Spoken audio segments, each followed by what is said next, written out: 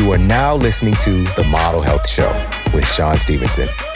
For more, visit themodelhealthshow.com. Welcome to The Model Health Show. This is fitness and nutrition expert Sean Stevenson, and I'm so grateful for you tuning in with me today.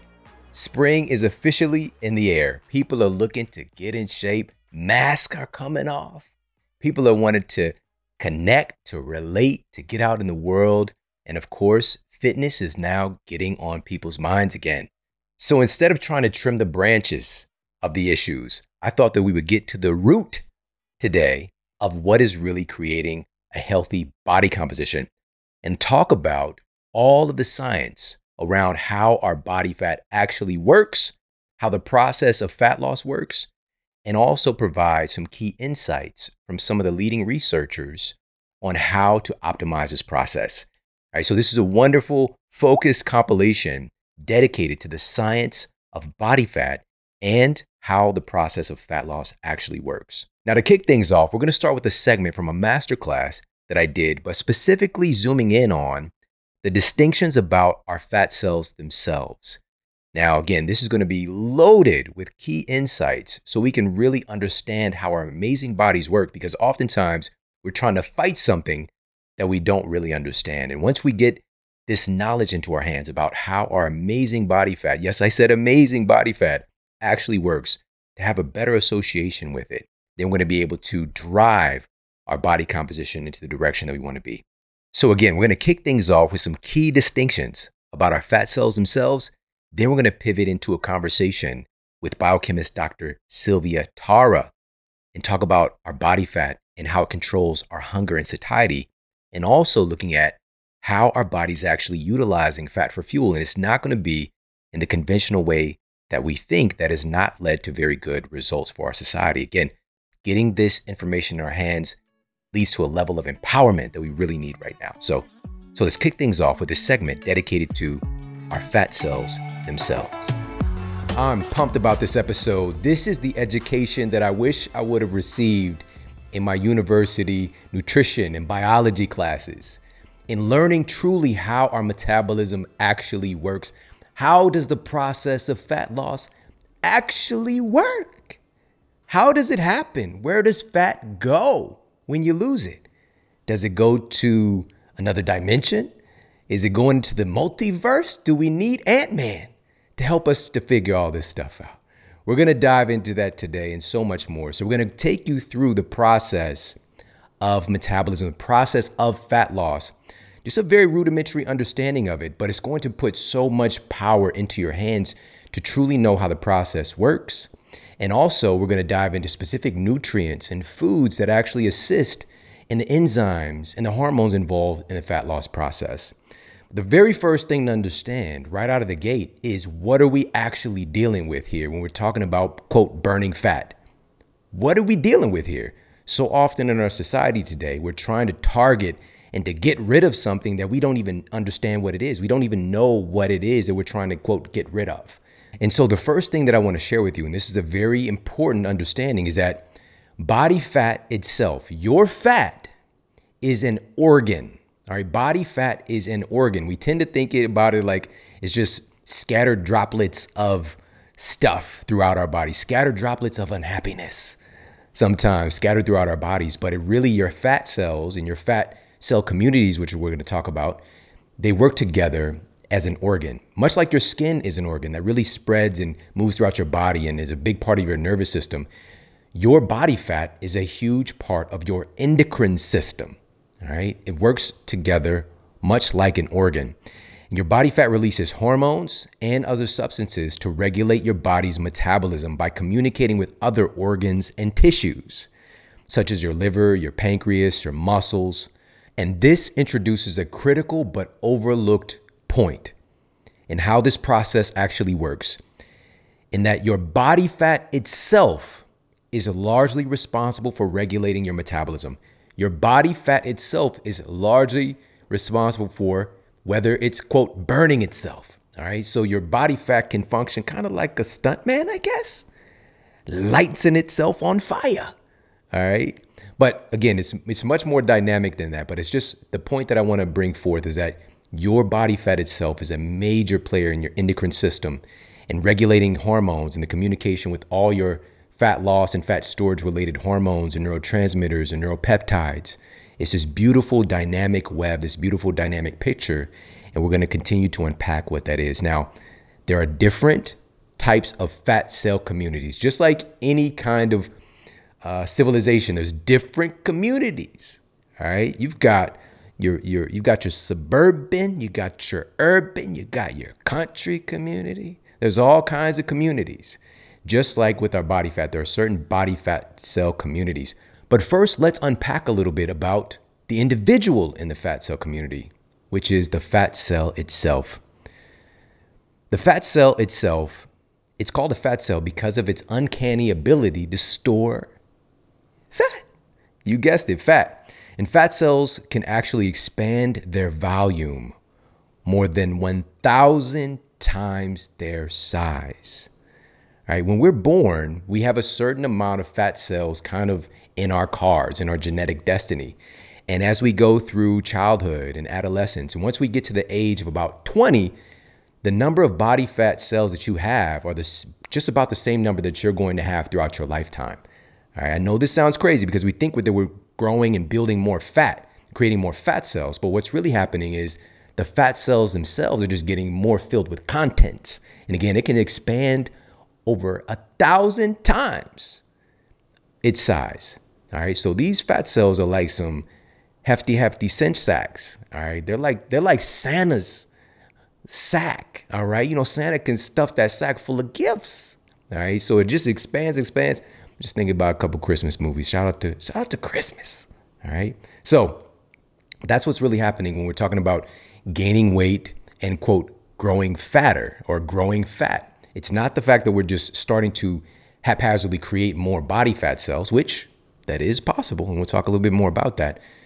But more often, we're talking about the fat cells themselves becoming filled with more and more storage, more and more energy, right? More and more potential energy to be used and packed away for a rainy day, because that's what the fat cells are designed to do.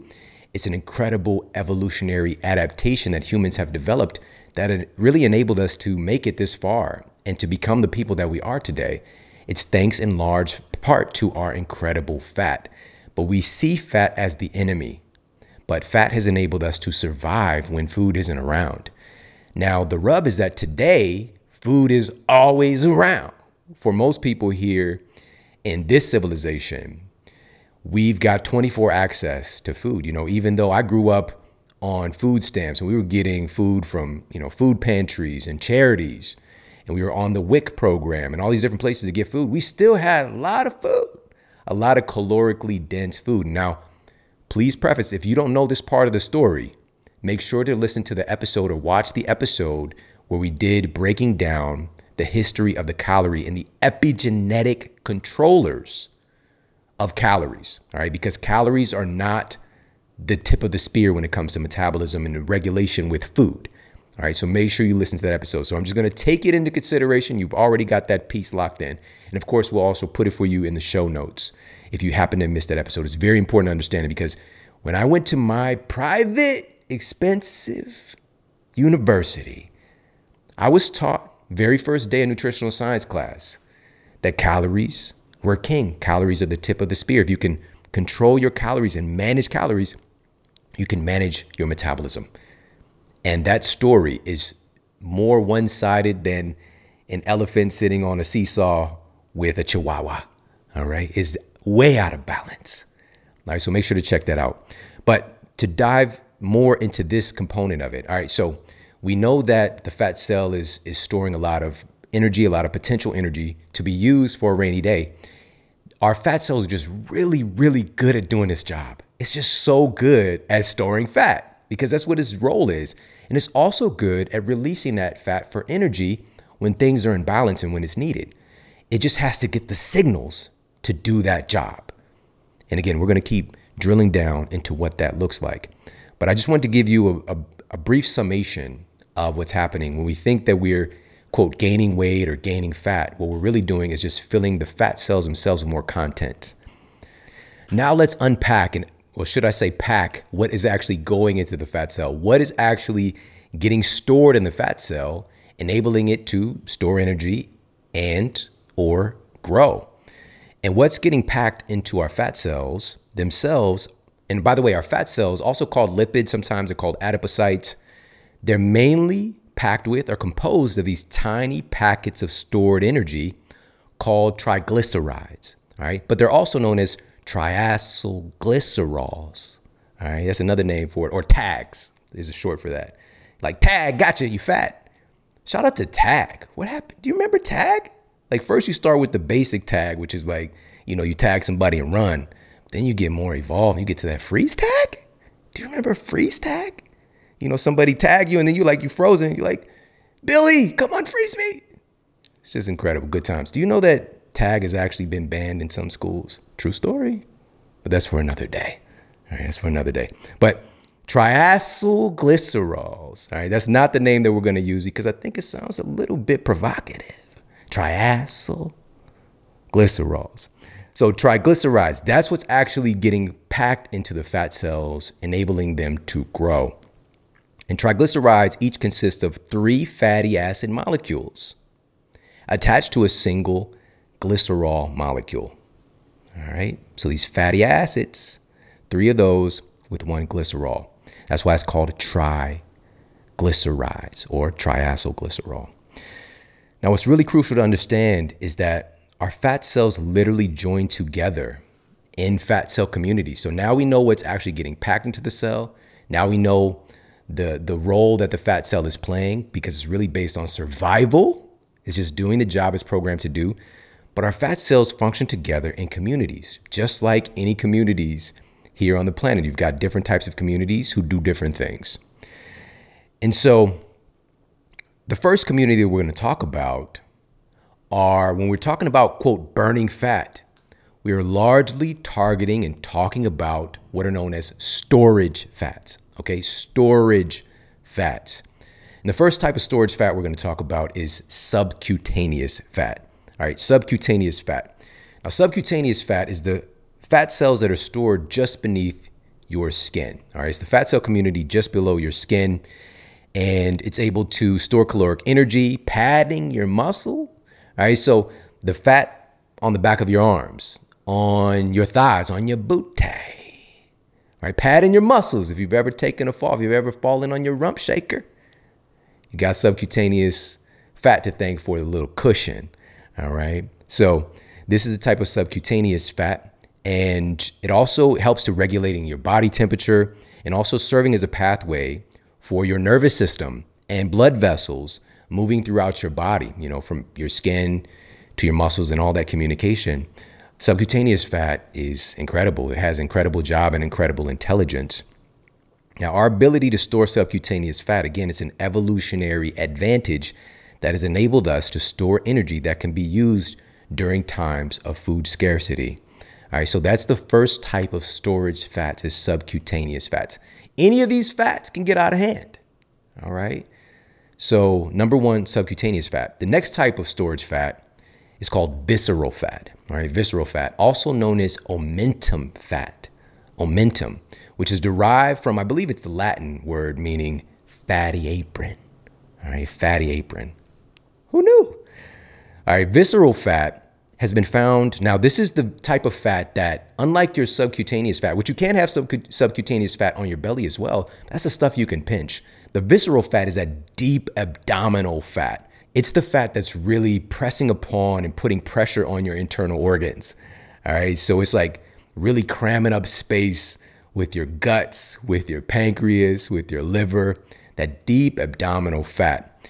And the most important piece here that I want to talk about with visceral fat is that it's been found to contribute most often of the different types of fat cell communities that we're talking about.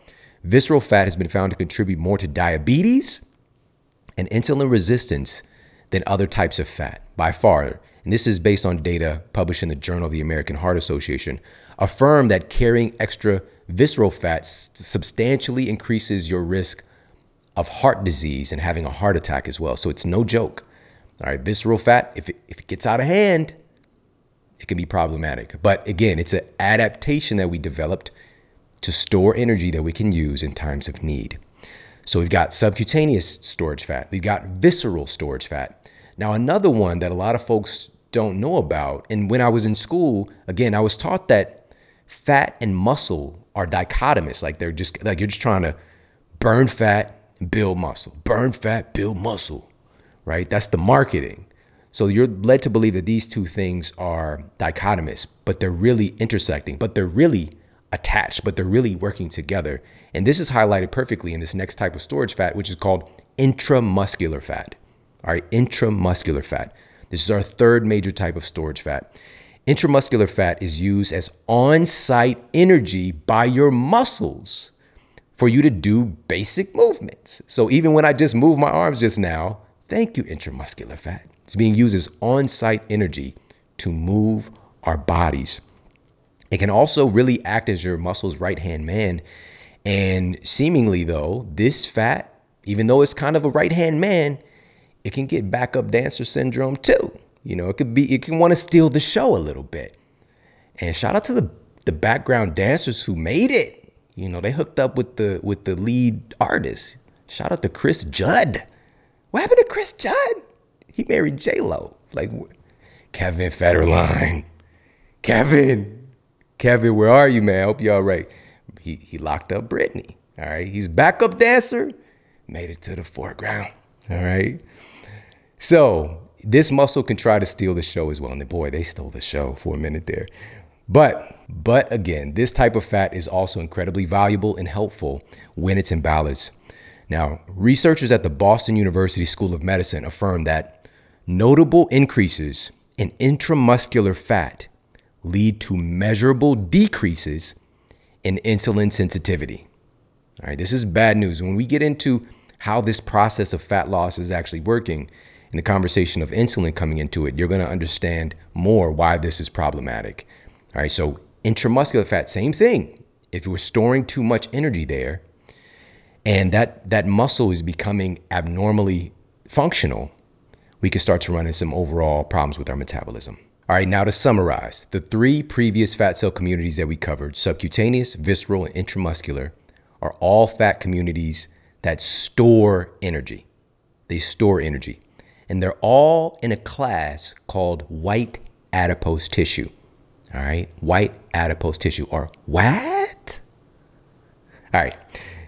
Whereas when we get to our next community that we're going to talk about, you're going to learn about a type of thermogenic fat cell community that doesn't store fat, it actually burns it. And that fat that's really become headlined news today is brown fat, or brown adipose tissue, or BAT fat. In the dark of the night. No, I'm sorry. Okay.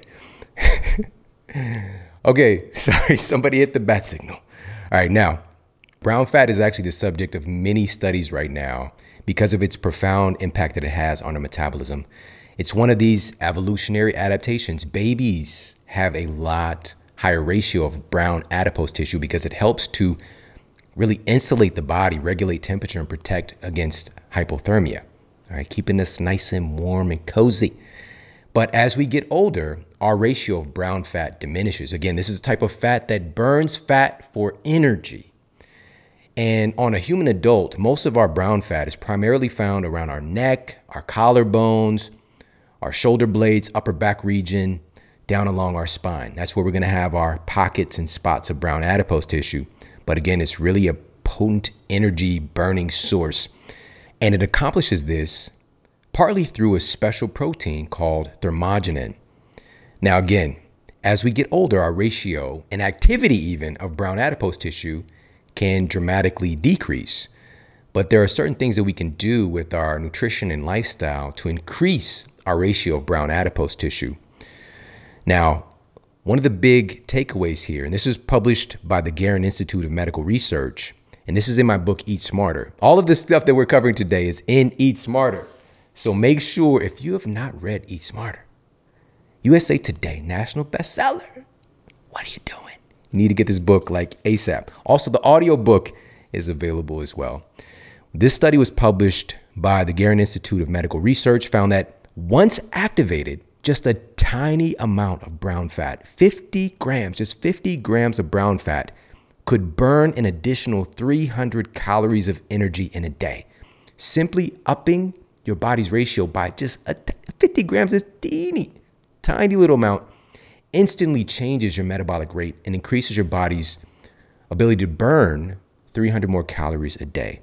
These are these really interesting dynamics of our metabolism that was not taught to me in my conventional university education. And also, how can we actually influence our brown fat ratios? How can we influence the activity of our brown fat? And these are simply things that were not taught to me. And one of the most powerful takeaways about brown adipose tissue is the fact that it's brown. The reason that it's brown is that it's so dense in mitochondria. It's so dense in mitochondria, which is really an end point for this process of fat oxidation, or quote, fat burning, which we're going to talk about more. But I want to give you the heads up that brown adipose tissue is so dense in that end destination where fat is actually getting burned. It's one of the things that makes it really remarkable. All right, so that's another fat cell community. And we're going to share one more here on this angle of potential of what this fat cell community is actually doing. This one's a little bit different. And this fat cell community is a variable fat. It's a variable fat that can actually do different things. And it's called beige fat. All right, beige fat. Now, beige fat is the answer to the question, what if my white fat could get a tan? What if it could become a little bit more brown and do some different things, do some of the jobs that brown fat does? And beige fat is fascinating in that it actually appears to have the flexibility to act like either brown fat or white fat. All right, so it's flexible. It has that ability to pivot between two things, like Van Damme hitting that split. All right, it's able to do that, to bridge that, to have that flexibility and variability. According to scientists at Georgia State University, beige fat has potent potential to fight obesity in much the same way as brown fat by burning fuel rather than storing it. But beige fat is genetically distinct from brown fat. Brown fat cells are born from stem cell precursors that also produce muscle cells. Beige fat, on the other hand, forms within deposits of white fat cells from beige cell precursors. All right, and again, this is coming directly out of Eat Smarter.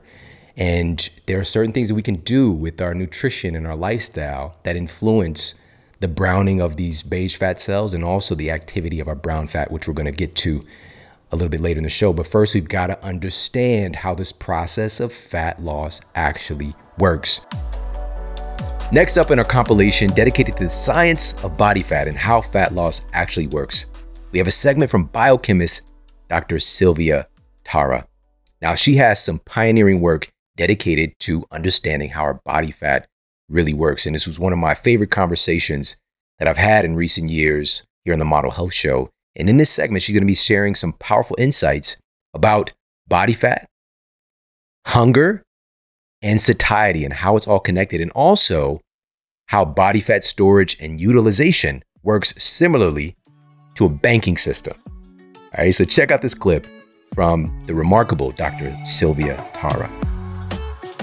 So it turns out fat is actually an organ. I think most people think of fat as a tissue, and in small bits, it's a tissue. So it's like your skin. If you just take a piece of skin, it's a piece of tissue. But your skin in its entirety functions like an organ, and fat is the same way. So fat in its entirety in your body actually it produces hormones that your body depends on. And one of those very important hormones is called leptin. Leptin has a function all over your body. It's correlated to brain size, right? So people who are anorexic, their brains actually start shrinking because they don't have enough fat. They don't have enough leptin to maintain brain mass. Yeah. Their bones become more porous. Our bones are dependent on leptin. Our reproductive system is dependent on leptin. So there are people in the world who have deficient fat, meaning their fat's not functioning well. They have plenty of fat, but they're missing some genes in their fat, and their fat is not producing leptin. And those people can't reproduce. The women don't have regular periods. The men don't even mature into fully grown men because leptin has a strong role in maturity and reproduction. So our bodies depend on fat for leptin. And so when we lose fat, we lose leptin. And once that happens, our bodies really react to that, and it increases our appetite. Our appetites go through the roof. And you might notice if you even lose 5 pounds, 10 pounds, you get really hungry. And it's our brains responding to, I'm not sensing leptin anywhere. And it wants you to eat more, and it wants it to bring it back. So fat has enormous functions in our body. It's not just a reserve of calories, although that is one of its roles. It actually functions in so many other ways. And that was the first time that leptin was discovered. And I love the story that you shared, because as I was getting towards the end, I was like, is this leptin? Is it leptin she's talking about? Right. And it was in relationship, they were utilizing these, are they called OB mice? Oh, OB and DB mice, yes. Yeah, so that's OB right. and DB. Yeah. And I think it was like OB. Yes. And then you shortened it. And because we were trying to find out like and this is in humans as well now, we know that some folks literally they have a mutation where they cannot control their hunger. That's right. And we look at people and just point the finger and just say, you don't have discipline. And sometimes it actually, if they're not producing leptin, you are ravenously hungry. Yes. And the discovery of leptin is, and what we talk about, and even I've talked about many times, is in relationship to being a satiety hormone. But thank you for sharing that, because it also is involved in your bones. Yes. It's involved in your reproductive system. Yeah. And people that have this mutation, or even these mice, smaller brain size. That's right. Is one of those things. So that's why, just one of the reasons fat's so important is fat can talk, right? It can talk, right? It talks to your brain. And it's good you brought that up, because there's a direct link to your hypothalamus. It talks to your hypothalamus and it says, okay, we're good here. We have nutrition. We have enough fat. All's good. And so when you start to lose fat, or you have defective fat, like the character I talked about in the book, the patient I talked about in the book, if you're not getting that signal to your brain, you get ravenously hungry. And Layla was the patient I talked about, where she had defective fat. Her fat wasn't producing leptin, so her brain was never getting a signal that she was satiated. And she actually, poor little girl, right? Really She was story. going through the trash looking for food because her parents were trying to restrict it. And she would break into a locked freezer, break into cupboards, go through trash. She could not stop eating. She was eating frozen raw fish. Yes. Like Yes. Gollum from Lord of the Rings. That's right. It's not even what you eat. It doesn't even have to taste good. They just need to keep on eating. Once they figured out, this was the discovery of leptin, right? Once they figured out that she was leptin deficient, she had a gene mutation, they could inject leptin into her. And she stopped eating. Yeah. It was that magical, that quick. And she was now a normal and young also lady. seeing change in behavior. Yes. It brought forth a maturity as well of the brain. That's right. Wow, leptin is super important. Yeah. And your fat is super important because that's where leptin is coming from. Yeah, so I think, the secret life of fat, it helps you respect your fat. Your fat has a role. Like I said, it's not just calorie reserve. It actually has a very important role in your body. And so when we try to lose it, your body fights back. It wants to keep it on. It doesn't want you to lose it. And so you have to really understand your fat to control your fat. Otherwise, you won't understand the changes you're facing in behavior, your hunger, what it feels like, why your body's wanting this back. And I think what the book helped me do was I didn't become so much of a yo-yo dieter anymore. I've been able to keep it off because I understand, why I'm having this feeling, why I have this urge to eat more. And it led to a number of different strategies as far as behavioral strategy, just seeing it through to the end. I think I got very determined once I finally figured out what fat was doing to me. Yes, and we'll talk about some of the, what do we do here in a minute, but I want to go back a little bit and talk about the basic, and this is similar to what I was taught in a university setting about the role of fat, but I love how you talk about it in the terms of currency. And this is something I would relate to other things as well when I talk about things like insulin, things like that. But I love how, looking at, we've got glucose, glycogen, and fat. So can you talk about that relationship as far as thinking about it in terms of currency? Yeah, sure. There's different ways your body gets energy when it needs it. One is when you eat, right away you get some glucose in your blood. That's cash, right? It's quick. It's in your blood. You can use it very, very quickly. After that, it gets stored into glycogen. That's another storage. And it can also get stored into fat. Now, glycogen is in your muscle cells. It's in your liver. It's like a checking account, right? So it's not right there, right? It's not cash in your pocket, but you can easily write write a check, right? And you can give it out. So your body does a little bit of work to get it out of the cell, and it produces glucose. Now, fat is like a certificate of deposit, right? So fat is when all the glucose is now going to get converted into a fat molecule and stored away for later use. And that fat is harder to get to. That source of energy is harder to get to. It's like it's not always there right away when you need it. Your body will go for glucose first. It'll go for glycogen also. And then if you really need it, it's going to go for your fat. And so when we try to lose that fat, you can imagine it's hard because your body is first using the glucose and glycogen, and only when it really needs it is it going to get into that fat and help you lose it. I love that so much. Your body is so sophisticated to have those currency systems, and so it's just logical as well, having that cash on hand to do, instant processes. But when there's too much on hand, we don't want to just walk around with this, stacks of cash. Right. We're not the Migos for people out there who know, some of these entertainers that just carry this insane amount of money around. But for a lot of us, we're going to store it as safekeeping and use it as needed. And then we've got fat, which is harder to get to. Like your body's going to use the glucose, glycogen, and then go through that effort to get there. And so we want to, first of all, one of the basic thing is let's not get into a place where we're storing too much in these certificates of deposit. But we'll get to that in a moment. And so in thinking about this differently and how we're, consuming food and storing energy and then using energy later, but it's just a really interesting mosaic of the body's capacity. So yeah, and it's also really good that we're storing fat, because if you have too much glucose hanging around or too much glycogen or too many lipids hanging around and they have no place to go, they start to store in places they shouldn't be, right? Like your heart, like your liver, like other places. And so actually the fact that our body is putting these away and storing them, sequestering them into our fat is very healthy for us. Right. In fact, there are some people who don't store fat very well, and these extra nutrients float around quite a bit. And I wrote about one patient named Christina Vina who had this problem. She couldn't properly make fat, and her liver was about multiple times the size it should have been, because things were getting stored into her liver because she couldn't store it into her fat. And so our fat's really important. Be thankful you have it, and even when you're getting fatter, be thankful you are, because if you weren't, it'd be floating around in your heart and your liver and your blood and other places where it shouldn't be. Yeah. The body's so amazing. Yeah. And with that, in bringing up the liver, there was a time when experts, physicians, researchers thought that the liver was the primary, if not the place making fat. Yeah. And since then, obviously, new data and thoughts have evolved to know that fat can actually make itself.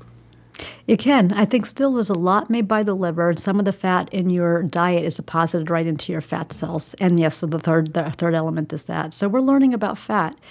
And, really the obesity epidemic in a way helps because more NIH money went into fat research and understanding what to do with it.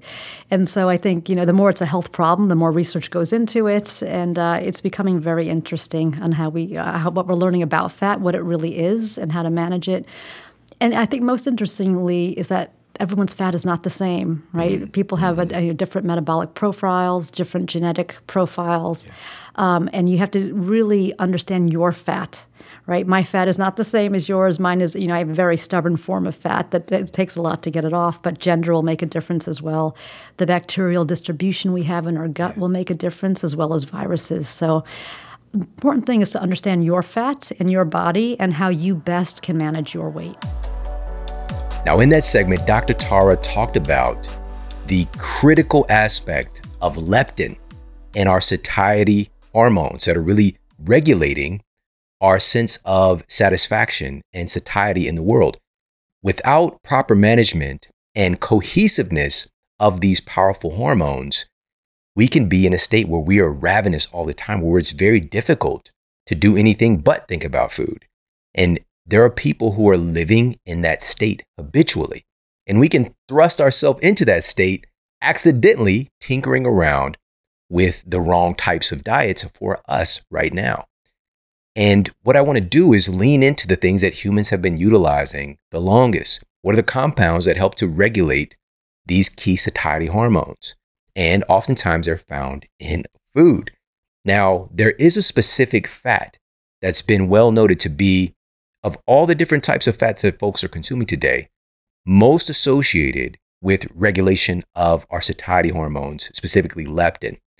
A randomized double-blind study published in the International Journal of Obesity and Related Metabolic Disorders, put participants on a reduced calorie diet that included either supplemental MCTs, medium chain triglycerides, or supplemental long chain triglycerides, or LCTs. After the data was compiled, it was revealed that the group who included MCT oil lost more weight, eliminated more body fat, and experienced higher levels of satiety. The researchers noted that MCTs are able to boost the oxidation of stored body fat while increasing satiety at the same time. That's incredibly unique for a nutritive compound to be able to have that kind of impact. So this is something I have on pretty much a daily basis. I utilize MCT oil, but the quality always matters. Where you're getting these things from matters more than ever. There's not much regulation for nutritive products, especially in the supplement realm. And a lot of folks don't realize that. So you want to make sure that your sourcing is right. And you want to make sure that it's not cut with other unsavory oils and the like. So this is why I get my MCT oil from Onnit. Head over to onnit.com/model. You're going to get 10% off their incredible MCT oil and also their emulsified MCT oil. That's onnit.com/model to get your hands on their incredible MCT oil. This is something easy to add to your tea or coffee or smoothies, even salad dressings. So many great ways you can implement these MCT oils that are derived from coconut source. And again, has a remarkable impact on supporting weight loss while also helping to support satiety. Again, that's onnit.com/model. Next up, we have an important insight on the role of body fat that most people don't know about, which is the storage of environmental toxins. And to articulate this, I've got on New York Times bestselling author, Dr. Alejandro Younger, to tell you more about it. Especially in America, there's a problem with obesity. And there's a lot of reasons why, and they talk about diabesity and all the metabolic alterations that lead to that. But very few people are talking about one factor, which is that the body only knows how to adapt and survive. It doesn't have a code. It doesn't have a genetic information on how to get sick. So when you see the body accumulating fat and retaining fat and generating fat, there must be a reason for it. And one of the reasons is that 90% of the toxins that we're exposed to through the air we breathe, the water we drink and shower with, the medications we consume, the cosmetics we apply on our skins, but mostly through the food-like products or edible products that we are eating as foods, they're loaded with chemicals, 90% of which are only lipophilic, meaning they only dissolve in fat. So let's follow the journey of a lipophilic molecule that comes in through one of these sources, all right? Goes into your circulation, whether it's through the skin or through the gut, and then starts circulating and eventually passes through the liver. Now, if things are working well, the liver will detect it, will spit its enzymes that will cut the molecule and alter its composition, its chemical properties, and transform it, biotransform it from lipophilic, from fat soluble, into water soluble. The reason it does that is because the body can only eliminate things through water. We don't sweat fat, we don't pee fat, we only pee and sweat water, and also water is in the feces. So we need to biotransform these molecules from lipophilic into hydrophilic, into water soluble, in order to be able to eliminate them. Now, because the liver is overwhelmed, lacking nutrients to manufacture those enzymes that cleave those molecules, then these molecules will remain. Some of them remain right there in the liver, and the liver starts doing what? Buffering their irritation by accumulating fat, and therefore leading to fatty liver, which is now becoming a huge problem. The other ones will continue circulating and then will start lodging themselves in fatty tissue. Brain, thyroid, breast, prostate, and when you look at where the surge in cancers are, it's in those organs. So the rest of the fatty dissolvable molecules that have not lodged into a tissue, then the body will retain and generate fat in order to buffer their irritation, leading to obesity. So obesity, really, part of the cause behind it, or the root cause, is this overload of lipophilic toxins that we are not able to process because of all the reasons we just spoke about. That's remarkable. So essentially, this is an adaptation. It is an adaptation and survival mechanism, which is really the only thing the body knows how to do. What we see and perceive as diseases are just adaptation mechanisms. Yeah, because, and I heard you say this before, there really isn't a disease program in our DNA. It's really about adaptation. And so our epidemics of obesity, of liver disease, it's now in the top 10 causes of death in the United States. And it's just like not being talked about. And the liver is so remarkable. It's responsible for countless processes. And it's responsible for also drug metabolism, for supplement metabolism, for anything that we're bringing into our bodies, and also the things that we're exposed to. And obviously it's overburdened today with our environments. And you said something, I want to point this out. You said food-like products. Why did you say food-like products? Because we're not eating food anymore. You go to a supermarket and take a bird's eye view. What comprises 90% of the stuff that people eat? Everything that's in the supermarket, in the middle of the supermarket, in shelves. And in order for things to be in shelves, they have to have preservatives, conservatives, and then on top of it they have coloring agents and smelling agents and texturizing agents, and so that they call your attention and they hook you into consuming them more and more. All these chemicals that cause their damage. But what you see is that these products, they have a food or two as one of the ingredients. They're not really foods.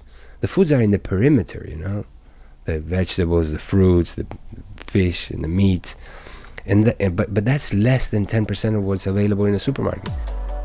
In that clip, Dr. Younger is sharing such an important understanding about body fat that's overlooked today. Our body fat is really functioning in a way that is constantly trying to support our health, trying to protect us in many ways. And we're faced with very abnormal conditions, being subjected to environmental toxins that the human body is never associated with. And also, when we talk about environmental toxins, of course, we're talking about what we bring in from the external world into our bodies in the form of food, or as Dr. Younger articulated, food-like products. All right, so this is one of those other leverage points for us to understand our body fat is sticking around because it's trying to protect us. And we need to create conditions to where our bodies can safely release these toxins and also metabolic waste and get them out of our system so that we can then shift our body fat ratio. All right, but they're going to be sticking around if they've got to do what they've got to do to be your bodyguard. All right, so what are some things we can do here? This is why exercise is so remarkable. It's not just for trying to get the fitness aspect. It's for detoxification. It's for eliminating metabolic waste. This is a primary mover of things out of your body, is moving your body. All right, so exercise, being able to break a sweat, sauna is great. But most importantly, we also want to avoid exposure to toxicity in the form of low quality food to the best of our abilities. All right, next up, we've got a little bit more on our various fat cell communities from Dr. Sylvia Tara, and also what it means when good fat goes bad. The subcutaneous fat is that fat right under your skin. So like in your arms, in your legs, that's under your skin fat stored underneath. There's also visceral fat, which is that fat that can be stored under your stomach wall, right? So two types of stomach fat. One type of stomach fat is that under the skin, subcutaneous stomach fat, and then there's visceral fat, and some people get this underneath the stomach wall. Now, visceral fat can be very unhealthy because it gets close to your pancreas. It can cause inflammation. And so that's the kind of fat you definitely want to lose. people can be fat but fit if they mostly have subcutaneous fat. Yeah. And once it starts sitting in your gut, that's when it's correlated with diabetes. It's correlated with heart disease. And I do talk about cancer, that's right. And I do talk about sumo wrestlers in the book also, because they're a fascinating case of fat but fit.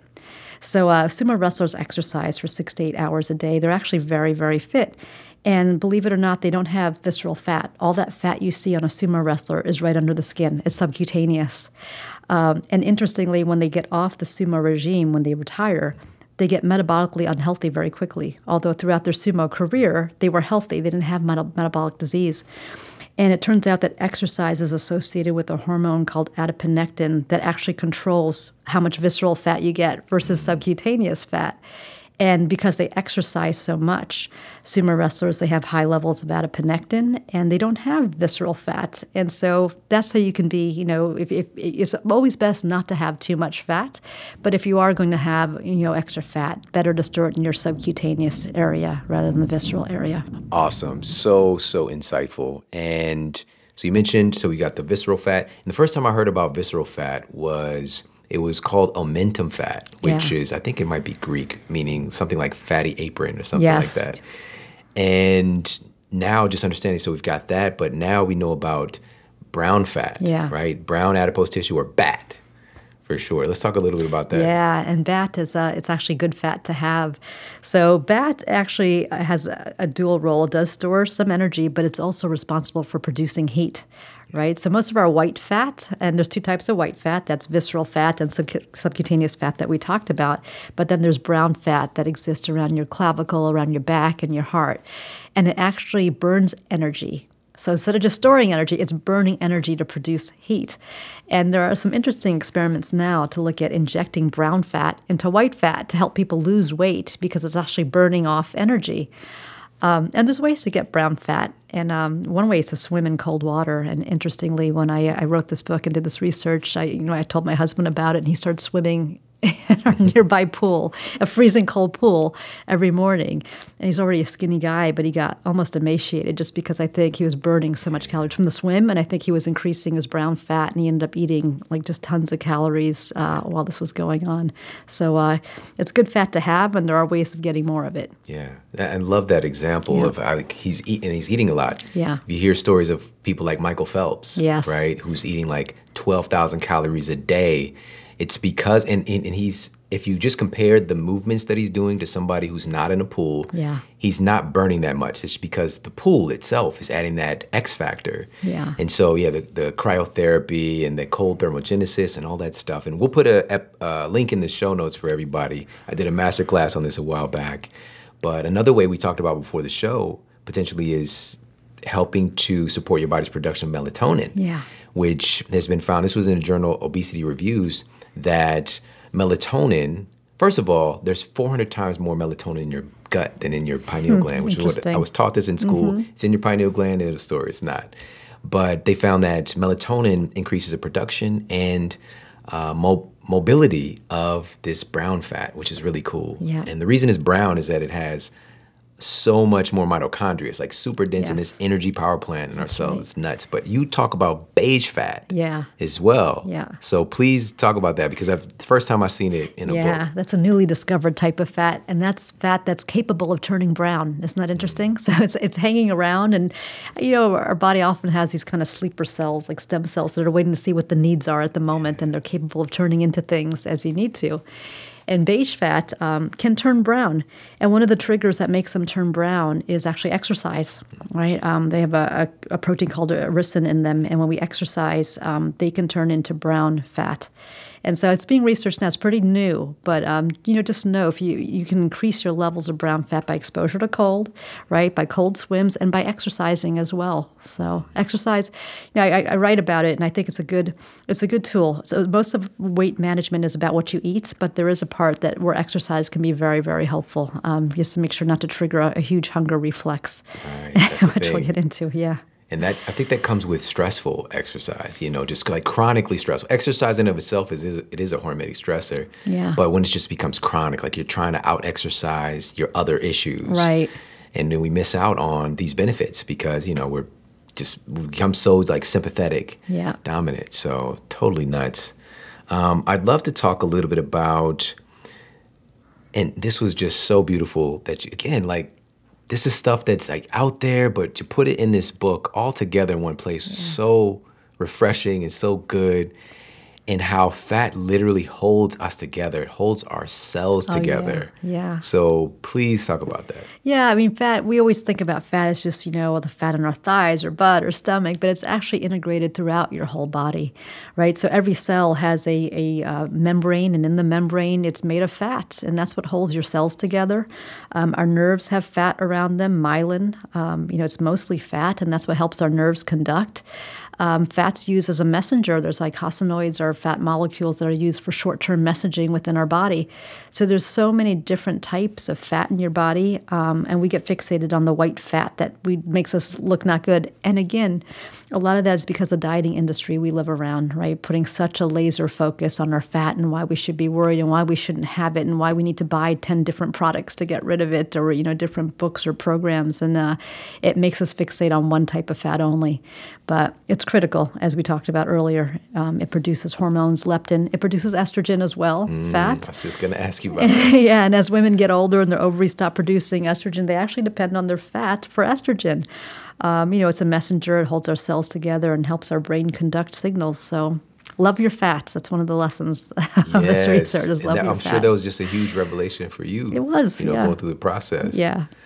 Wow. So I want to talk about, you got these really cool sections and how it's like good girl gone bad, but it's like good fat goes bad. Yeah. And this is something that we can start to pay attention to and to influence. Yeah, sure. I mean, fat in excess, massive amounts of excess is not good. So fat that turns into visceral fat that starts to deposit in your visceral area, that is not good. That is the fat that causes inflammation signals to be emitted. It's the fat that is correlated with diabetes type 2, and it is also the fat that's correlated with heart disease.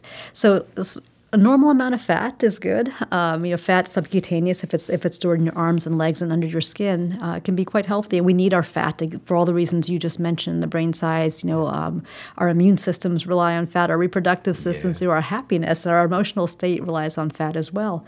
But then when you get too much, it starts to deposit in places where it shouldn't. Then that becomes a problem, and that is good fat gone bad. So we want the good level. We don't want it being excessive, and we don't want it underneath our stomach wall. We want to keep it at a healthy amount. All right, to close out this compilation dedicated to the surprising science of body fat and how fat loss actually works, that's what we're going to focus on now. We're going to talk about how the process of fat loss actually works and some things that you can implement to support the process along the way. Now, a lot of folks don't realize this, but it's estimated that the average lean adult male stores about 130,000 calories in fat on their frame. All right, 130,000 calories in fat stored on the average lean adult male. And that is enough energy to sustain life for the average person for approximately 65 days. All right, 65 days. Now, excessive fat storage obviously can be unhealthy. It can be problematic. This can bump into issues with performance and with confidence and all these other aspects of psychology that come into play. But most importantly, we're talking about health and having that foundation of health. Seeking to be healthier can have an outpicturing of changes to our body composition and the things that we would kind of attribute towards having a healthy physical culture. Now, with that said, once we start to venture into obesity, we'll be storing hundreds of thousands more calories and fat on our frame. Tremendous amounts of energy. And again, an average adult male, that's 65 days of energy. Just imagine how much energy is stored once we venture into that domain. And, coming up from the environment that I lived in, most of my family was obese. And this is just what was a norm coming from where I'm from. And part of the reason that I do this work that I do is that I love my family and there's so many good people. We just didn't know. We didn't have this education. We didn't know how any of this stuff worked. The distance of our knowledge would range from our eyes to the television screen telling us to do a Slim Fast shake if we want to lose weight. All right. Shake for breakfast, one for lunch, and a sensible dinner. Sensible? What is sensible? What does that even mean? Sensible for who? There's a lot less sensibility today. All right. But that's the scope of our education. We don't understand how these processes work. And I want to empower people to understand how our bodies work and how powerful food is at driving and controlling these processes. And the process of withdrawing the energy from your fat to use it as fuel is often referred to as lipolysis. All right, lipolysis. And the process of storing fat in your body is often referred to as lipogenesis. All right, lipogenesis. Now remember, with excess energy coming in, you are generally not making new fat cells. You are filling up the fat cells with more and more moolah to use if the situation ever called for it. But the big takeaway from this is that your body works on a hierarchy. All right, it's kind of like accounting. So another class from college that I took that bared out in different ways, but it's going to bear out for me beneficial, not from what I thought it would, but in the realm of nutrition. There was LIFO, FIFO. That's last in, first out, and first in, first out. And with your body fat, it's working on a hierarchy of needs with the utilization of energy. The last in is the first thing to get used, right? What's already stored is stored body fat. And that's what we're typically targeting. We want to just use some of this energy that's hanging around on my body. But even though we've got all of this caloric energy, this stored energy in the form of fat, your body is going to, in comes another meal, in comes another source of nutrition, in comes another source of glucose. It's coming into the body. It's going to be the first thing to get used because it's easier. All right, your body is working on that hierarchy. Once that's not coming in, then it can shift over and start using some of that stored glycogen. And then it can finally start to burn through some of the stored body fat. So it sounds like an arduous process. Now, keep in mind, there are ways to supersede and get to that stored fat faster. All right, that's all in Eat Smarter as well. But, these are different things through our nutrition and our lifestyle that enable your body to go and snag up some of that stored fat a little bit quicker. But most importantly, it's if we were looking through the lens of prevention and not storing excessive fat in the first place, it always makes the process easier. All right, so I want to empower you so you understand how all of these steps work. All right, so if we want to get to that stored fat, that stored energy, we've got to have processes in place that encourage the process to happen. And also, if we feel nourished and we're not constantly putting more food in, because you think about it, if we're storing hundreds and hundreds of thousands of calories and fat on our bodies, so much energy that we can survive for months, on paper, all right? Why on earth will we still be hungry? Why will we still be hungry? And one of the big takeaways that you find out as you go through Eat Smart is that chronic nutrient deficiency leads to chronic overeating. Chronic abnormal activity of your hunger and satiety hormones leads to chronic overeating. These are all things that need to be accounted for, that are controlling your behaviors, that are controlling what these metabolic processes are doing. It's so much bigger than this calorie-focused paradigm of nutrition that has largely failed our society today. And so, again, we're putting the power into your hands. Now you understand how this process works, getting a fat bank account, basically. And now that we know how the energy is getting stored in the fat cell, let's talk a little bit about how we're going to move the fat out of the cell. Now, in Eat Smarter, in order to understand how this process of fat loss works in a really digestible way, pun intended, big pun intended, shout out to Big Pun, all right? I don't want to be a player no more. But to understand how this process really works in a digestible way, in a way that makes sense, it's really getting to the really powerful tenet of education, which is taking something that we don't know and connecting it to something that we do know. That's what learning really is. It's taking something that we don't know and connecting it to something that we do know. And so what I use as an analogy to understand how the process of fat loss works is going to the movies or going to see a play. And we use this paradigm of a metabolic theater where all of this action is actually taking place. Now, in this metabolic theater, in this domain of the fat cell itself, where, you're watching your favorite movie or you're watching your favorite comedian or favorite stage play, it's all happening in the fat cell itself. All right, so where some magic's happening. All right. Now, in order for the fat cell to get stored with energy. And that process of ushering in energy into that cell, there's a couple of key enzymes that are involved in all of these processes. So we talked about the process of what actually constitutes the stuff that fat cells get stored with, right? Which is the triglycerides, all right? 3 fatty acids combined with 1 glycerol. And so those are getting shuttled into the cell by the boss in charge of all the ushers, telling everybody the theater's open, come on in, have a good time. And that's insulin. All right, insulin is opening the doors to the metabolic theater and allowing that fat to get stored.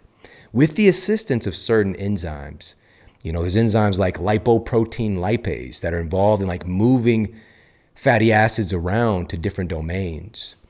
But in particular, now when talking about fat loss or ushering the fat out of the fat cell, we're talking about the enzyme called hormone-sensitive lipase, or HSL, hormone-sensitive lipase.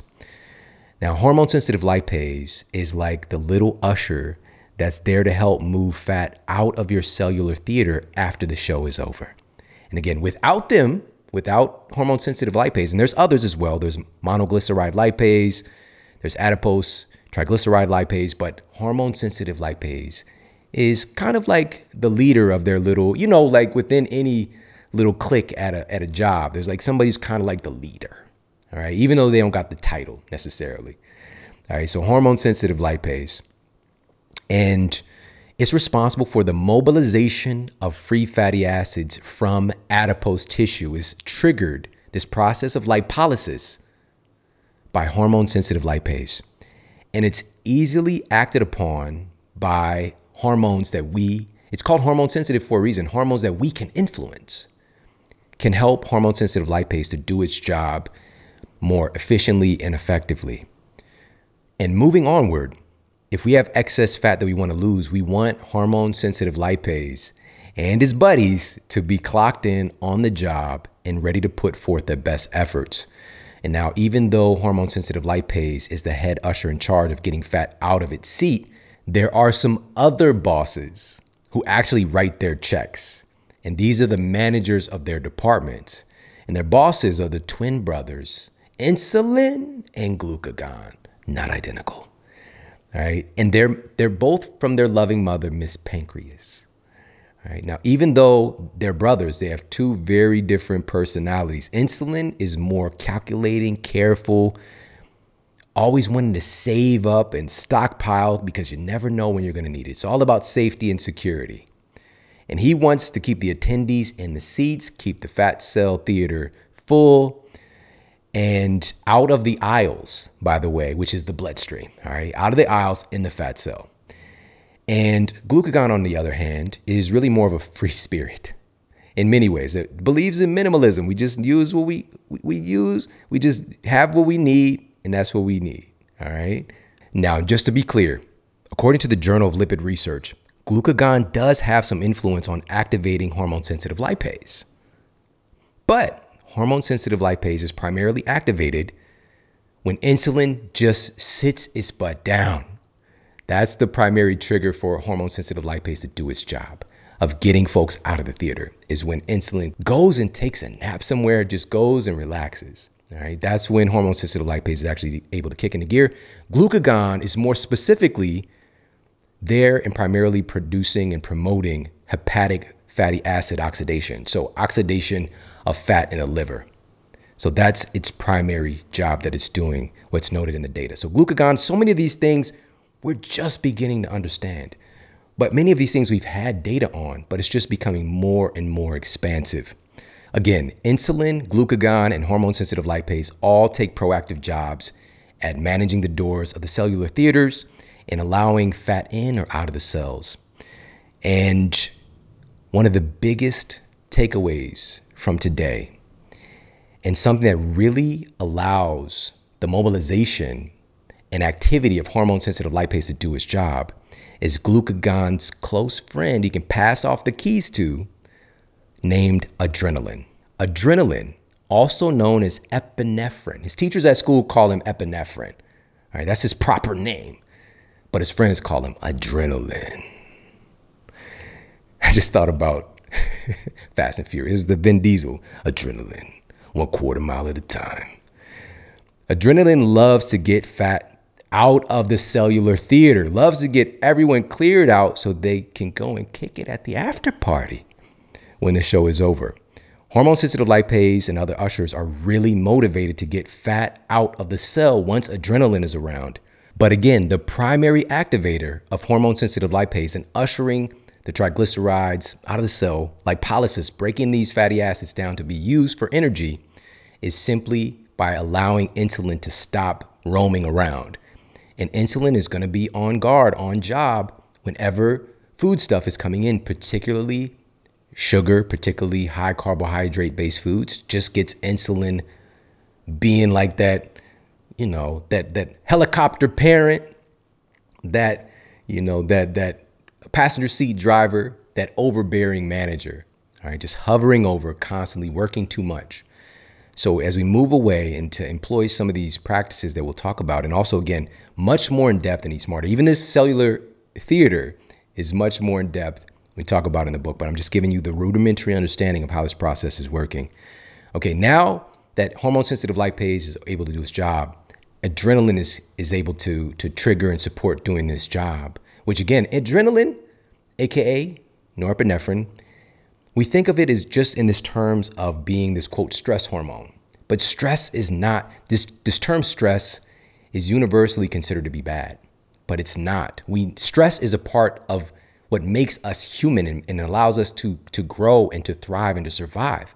We're experiencing stress just by being here on this planet. Gravity is constantly putting pressure on our bodies. This is why if you've ever seen that movie or read the books around the story of John Carter, I believe Disney did that movie. But when he went to another planet, all of a sudden he's light as a feather. He's bouncing around. He's able to do all these crazy things. His body's been exercising, getting stressed by gravity, just the nature of being here on this planet. And the stress of movement and all these processes taking place, the stressing of exercising, which is incredibly beneficial for our metabolism. All of these things are hormetic stressors. So just to say stress is bad is a really terrible oversimplification. And just to be clear though, stress can really mess you up, excessive stress, but we need stress in order for our body to do all the cool stuff that it can do. It just needs to be in balance. All right, now, this is very important. When we're talking about burning fat, when we're talking about, quote, burning fat, we just talked about lipolysis. That's the freeing of the fatty acids from the fat cell. Okay? That's lipolysis. That is not, quote, burning the fat. Lipolysis is a process of freeing the fat from the cellular theater, but it's actually burned for energy by your mitochondria at the cellular snack bar. That's where it really goes down. Your mitochondria are really the energy powerhouses of your cells. And the universal currency that your body is using, called adenosine triphosphate, or ATP, is what your mitochondria is making when it's taking that fat and, quote, burning it. That end destination of the fat being freed from the cell, the free fatty acids being freed, and actually leaving our system, quote, burning fat, happens in the mitochondria. It's a process called beta oxidation. All right? Because lipolysis, just breaking down fat to use as fuel, that's not enough. That's not burning fat. The majority, listen to this. This is incredibly important. The majority of fat freed through lipolysis is reabsorbed. Lipolysis isn't it. Of course, it's important. It's a step in the process. A study published in Endocrinology and Metabolism covered that 70% of released fatty acids are reabsorbed. They're reabsorbed. Who knew? This process of re-esterification is when the free fatty acids recombine with the glycerol, and it's going to get stored in a fat cell. It's going to get stored and used for later energy.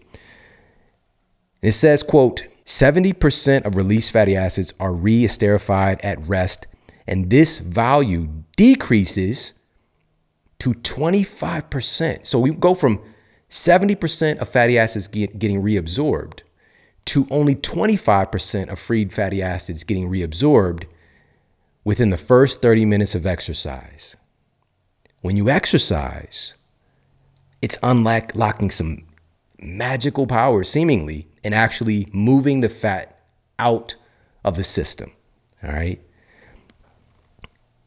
In exercise, more than 1/2 of the increase in fat oxidation could be attributed to the reduction in the percentage of reabsorption. Okay, so it's not just you're burning fat through exercise. You're not reabsorbing the fat that's already been released. So I hope that makes sense. Now, these mitochondria are powerful. These are mighty, mighty entities in our cells. You can have hundreds, even thousands of mitochondria in a single cell. As a matter of fact, just a little fun fact for you, approximately 10% of your body weight is mitochondria. What? All right, that's a tweetable right there. That's a tweetable. Your mighty, mighty mitochondria. And truly, a big part of this process is supporting the function of these metabolic Biggie Smalls. These metabolic Biggie Smalls are a huge key to supporting your cellular theater. Now, there's other bosses, there's other entities involved in this metabolic theater, like your thyroid gland, for example. And the thyroid is producing hormones that control your metabolic rate, the rate at which you burn energy. And the thyroid gland is closely connected to the brain and the gut. And so what's going on with those two things deeply impacts the function of the thyroid and signaling all of these different things to happen. And so we dive into that a little bit deeper in Eat Smarter, but I want to give you an overarching understanding of this metabolic theater and how this process actually happens. And once the fat makes its way to the mitochondria to be used as fuel and burned through beta oxidation, where does it go? Where, oh, where has that little fat gone? I think the closest approximation that people can think about, just rationally what we kind of see in the world, and thinking about fat being evicted from our bodies is through the appearance of sweat. All right, that's when we think that our fat cells are having a good breakup cry and they're just leaving our bodies, and you know, it's a sad experience. They're sad to go, but you're happy to see it. So are we losing our fat through sweat, or is there something else happening? As mentioned, when we attempt to, quote, lose fat, what we're really attempting to do is to metabolize these triglycerides. Again, triglycerides are comprised of 3 types of atoms: carbon, hydrogen, and oxygen. And triglycerides can only be broken down by unlocking these atoms through the process of oxidation. Now, here's how fat is able to vanish into thin air. A peer-reviewed study published in the BMJ, where scientists decided to follow the path of these 3 atoms as they are leaving the body. They discovered that when 10 kilograms of fat is oxidized, 8.4 kilograms of that fat is excreted as carbon dioxide via the lungs, while just 1.6 kilograms was released as water. So in other words, approximately 84% of the fat you lose is eliminated through your breath when you breathe out. And only about 16% of the fat you lose is through sweat, urine, and other fluids, even tears from your eyes. It's a little bit of fat leaving. These calculations revealed that the lungs are the primary excretory organ for fat. Plus, if that weren't enough, the researchers estimate that about 1/3 of the weight loss happens as you breathe during a full night of sleep. Okay, so most of the fat, how it's vanishing into thin air, literally is because we're breathing it out. This doesn't mean that breathing faster, doing the breath of fire, the chaotic breathing is going to help you to burn more fat. That's not what it's about. That's just an endpoint. It's the door leaving the body. That's all that is. All of this stuff has to happen beforehand, which largely relates to our nutrition and our lifestyle. So now that we have a really good rudimentary understanding of how the process of fat loss works, how our cellular theater is functioning, how we have different fat cell communities, how our fat cells are getting stored in the first place, now we're going to cover some of the specific foods and nutrients and a way of eating, we'll start with that first, that supports this fat loss process, that supports your fat loss related hormones and enzymes. But one of the most overarching nutrition principles is seen in the data, which is to simply keep insulin in balance. Again, that's when everything is kicking into gear. The enzymes that do all these cool processes of fat metabolism, kicking it off, happens when insulin can sit down, relax, and take a break. So knowing that insulin is largely triggered by carbohydrate intake and sugar, not that carbohydrates are bad. We're not saying that, but we have a very carbohydrate dominant society, and largely refined processed carbohydrates. And even once we get into the whole grains, we can take that too far as well, because that's what I was taught, again, in my conventional, private, expensive university nutrition science class. I was paid to be miseducated. I was taught 7 to 11 servings of whole grains. And my teacher was bordering on obesity himself. He was not secretly mainlining Cheeto dust and Pop-Tarts, all right? He was doing the thing that he was teaching, but because of the role that insulin plays, for example, with that carbohydrate coming in, it might be too much. And you kick into that process, again, glucose cash on hand, writing checks over, depositing in the glycogen in the liver and the muscles, and getting stored as certificates of deposit in fat cells. It can happen easily with the typical meal here in the US. And so what if we just shift this ratio a little bit? Just shift the ratio, since we know that the big driver of insulin, which dietary fats and proteins can also stimulate the activity of insulin, but not even remotely as close as carbohydrate and sugar can. So what do we do? How does this work? Does it work? A study cited in the American Journal of Clinical Nutrition revealed that simply lowering the study participants' ratio of carbs and increasing their ratio of protein without changing calorie intake, please hear that, without changing calorie intake, led to higher levels of satiety, a higher resting metabolic rate, and higher levels of fat oxidation. The fat actually getting burned without changing calorie intake, simply shifting that ratio. I didn't say no carbs.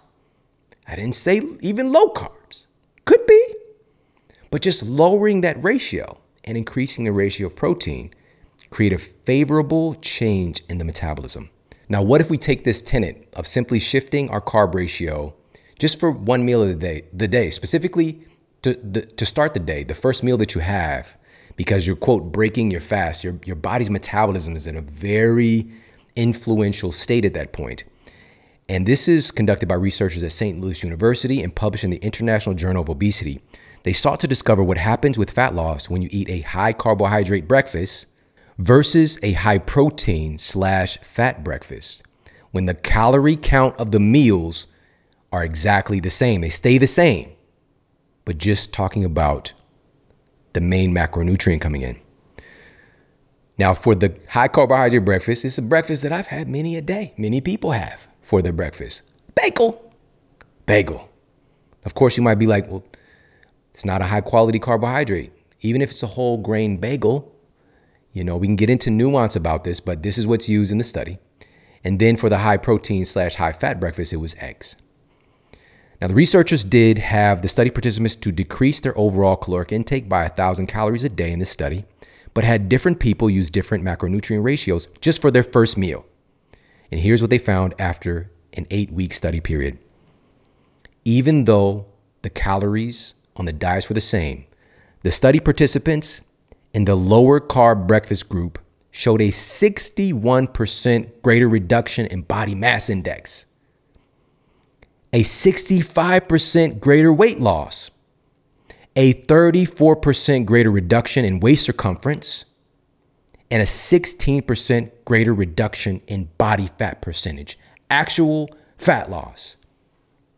Calories the same, changing that macronutrient ratio, which influences insulin, which influences hormone-sensitive lipase and glucagon and all the things we're talking about. This is a tenet that we can take advantage of.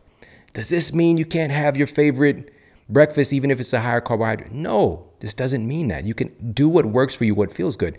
But for some people, this might be like, oh, wow, I've been doing this thing this whole time and I haven't really been getting the results that I want. Maybe let me try shifting this macronutrient ratio. Because I promise you, any smarter, you learn how to take advantage and enjoy your carbohydrates.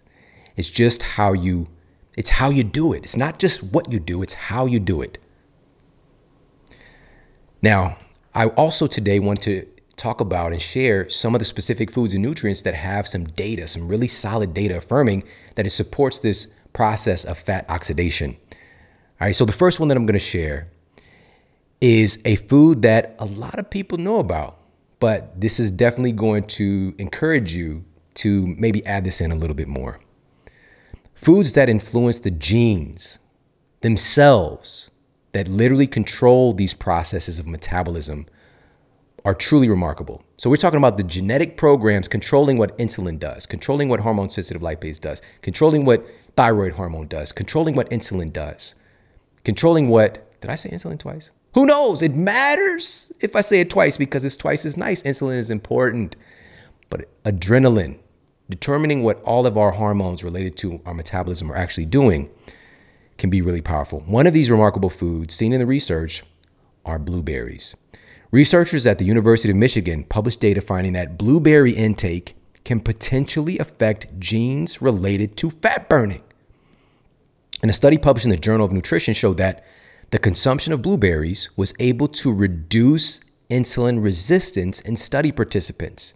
Now keep in mind, a consistent sign of insulin resistance is carrying around more visceral fat. This hyper-emphasizes your body when you're insulin resistant to get that sugar out your bloodstream because the insulin is not communing with the fat cells properly and getting it out of the bloodstream. But there are certain departments that can really bear the brunt of the weight, primarily increasing things like non-alcoholic fatty liver disease by storing more fat in the liver and creating lipogenesis there, and also storing it as visceral fat. All right, so anything that we can do to improve insulin sensitivity is going to be a welcome friend to our waistline. Specifically, it's the flavonoids found in blueberries that are found to be protective against weight gain, according to scientists at Harvard University. So, best blueberries, wild, harvested blueberries, fantastic. Blueberries, and there's a nuance here, fresh, frozen, dried, all these different, there's many different ways. The most important thing is just to get some of this stuff in. Frozen is great because some nutrients are retained even better, while you do lose some other things, so it just depends. Fresh or frozen. Fresh, obviously, you could use it as a snack. You can use it in different dishes. Frozen is great for smoothies and, snacks and things like that. The list goes on and on. So many different ways to utilize blueberries, all right? But that's one of those simple, easy things to add in. A couple berries a day can keep the fat genes at bay. All right, now another one of these powerful food sources of nutrition that help to manage these metabolic processes is something else that you're going to be familiar with, but we're going to dive a little bit deeper, and it's salt. Salt. As you'll recall, the pancreatic hormone glucagon promotes lipolysis by opening up the cellular doors to release stored fat for use as fuel, specifically really assisting in that process with the liver. Recent data affirms that sodium aids in the performance of glucagon. You want glucagon to be able to do its job intelligently. And salt also influences the action of leptin, adrenaline, and thyroid hormone. You need salt for all of these things to do their jobs. It's incredibly important, but it's been demonized. And we'll talk a little bit about why, but a meta-analysis published in the Cochrane database of systematic reviews uncovered that study participants placed on a low sodium diet did have slightly lower blood pressure in the short term. That's what we think about when we think about sodium, we think about salt. But they found that over time, the restricted sodium actually led to elevated triglycerides, the thing we're trying to eliminate if we're talking about weight loss, elevated stress hormones, and accordingly, elevated blood pressure. Short term, reduced blood pressure. Long term, created some problems. So we need to be much more aware and conscientious in our management of salt. And I'm not advocating for a high salt diet. I'm just saying that we need enough of the right kinds of salt, high quality salts, because according to the Journal of the American College of Nutrition, they estimate that at least 77% of the salt intake in the American diet comes from processed foods and not what you're adding from your salt shaker. This is primarily from low quality, heavily refined salt that typically contains additives like anti-caking agents, etc. And it's devoid of all other naturally occurring micronutrients and doesn't have the long history of use that real salts have. All right. So there's a lot of folks know about Celtic salt and Himalayan salt and Black Hawaiian salt and real salt. There's so many cool salts to utilize. You need salt. We need higher quality salt. We need to move away from the processed foods that contain this low quality salt. Another important nutrient adjunct for improving this metabolic process when we're talking about, quote, burning fat. This one's going to be easy, but are you doing it? Water. A peer-reviewed study published in the journal Obesity found that drinking adequate amounts of water can itself trigger lipolysis, aka the release of stored body fat. Water. You sweet, wet, never mind. And if that didn't perk up your ears enough, another study published in the Journal of Clinical Endocrinology and Metabolism found that drinking water can also increase your metabolic rate through a process called water-induced thermogenesis. The reason that water is doing this process is not because of just your body's heating the water up or whatever. It doesn't matter if it's cold water or hot water. That's not really what's making the big difference. It's the fact that water makes everything in your metabolism work better, because here's just a couple of things that water is responsible for related to your metabolism. Water is responsible for the maintenance of your DNA. Water is responsible for facilitating reactions in your mitochondria where fat is actually burned. Water is responsible for the integrity of all of these different glands and tissues and cells that enable this incredible process of metabolism to take place. It's all happening in a water medium. That's how important water is. So are you getting enough? Is that a priority of yours? Because we're looking for this magical thing to help us to lose weight and to burn fat. Water is the basis. Water is the basis. All right, another thing seen in the data that actually helps to nudge, remember we talked about the different brown cell communities, beige cell communities, white fat cell communities, to nudge those beige fat cells into the realm of brown fat, giving a little bit of a nudge, is actually this C word that comes with some nuance here, but it's coffee. Coffee's been found to help to nudge beige fat cells into the brown fat cell domain and activity. In one of the studies that we highlight in Eat Smarter, researchers actually used fMRIs and looked at what happened in the body when folks drank coffee, and they saw the brown fat areas of the body lit up like a Christmas tree. But as with any of these things, there's nuance here in the quality. Where is it coming from? The amounts that we're using, all this stuff we cover in depth in Eat Smarter. But I wanted you to know that because it's not just about targeting the white adipose tissue. It's targeting the other fat cell communities that make all this magic happen as well, like the type of fat that actually burns fat for energy. All right, another nutrient source that is pretty common, a lot of folks know about this, is highlighted in a new study that was published in the Journal of Translational Medicine. And it found that oleocanthal-rich, antioxidant-rich, extra virgin olive oil can potentially downgrade the expression of the FTO gene associated with excess body fat and obesity. We're talking about that epigenetic influence. We're talking about nutrigenomics here, how nutrition is affecting what your genes are actually doing. Nutrigenetics, all of these things come into play here. The scientists found that in a 4-week diet intervention that included high amounts of olive oil appears to have epigenetic influences that result in improved body composition. And it's not just the remarkable antioxidants and other phytonutrients in olive oil contributing to these benefits, but the monounsaturated fatty acids themselves sparking some metabolic benefits. A meta-analysis of 24 studies found that a diet rich in monounsaturated healthy fats from whole food sources was able to reduce blood glucose levels and improve insulin sensitivity better than a standard low-fat carbohydrate diet for test subjects. Another study published in the International Journal of Obesity and Related Metabolic Disorders pitted a diet with a higher ratio of fats specifically monounsaturated fats, head to head against a low fat, high carbohydrate diet for overweight test subjects for 18 months.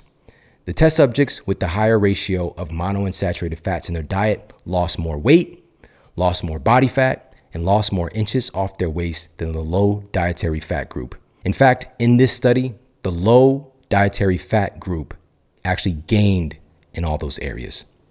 Fat is a big player in our metabolism, healthy whole food-based fats. Some of the most popular sources of monounsaturated fats that have a dense source of monounsaturated fats are nuts and seeds, like almonds, Brazil nuts, cashews, and pumpkin seeds, and also grass-fed butter, beef, duck, avocados, avocado oil, olives, and of course, olive oil. So there's nuance here with the olive oil too. Of course, you don't want to get your proposed healthy source of olive oil that's coming along with pesticides and herbicides has been used in the growing process. All right, so you want organic olive oil, cold press, right, extra virgin olive oil, and also it should be stored in dark glass because it's photosensitive. All right, so again, more of that data is in Eat Smarter. So I could go on and on. There's so many incredible foods and incredible nutrients that really help to guide and create more effectiveness and efficiency in our metabolism. Again, so many wonderful foods and nutrients that create the conditions for metabolic health in our bodies. It's important to remember that there isn't a, quote, magical fat loss food. There isn't one specific food that's going to shift your metabolic health on its own. It's really about stacking conditions in your favor. With our lifestyle practices and also with our nutrition, of course, there are certain foods that do have a higher leverage. However, you can't utilize a really great fat loss supportive food while simultaneously doing things that inhibit fat loss. So it's stacking conditions in your favor. And one other thing that I want to mention, specifically in the nutrition domain, that targets hormone-sensitive lipase that we covered today, which again is the enzyme that unlocks our fat cells so that the contents can actually be utilized for fuel. There aren't many things that have been discovered that directly act upon that enzyme. But according to a study published in the journal Phytonutrient Research, the traditional tea pu'er is one of the rare nutrient sources that has a direct, significant influence on that enzyme that unlocks our fat cells. Also, we know how much our microbial health is influencing our metabolism today.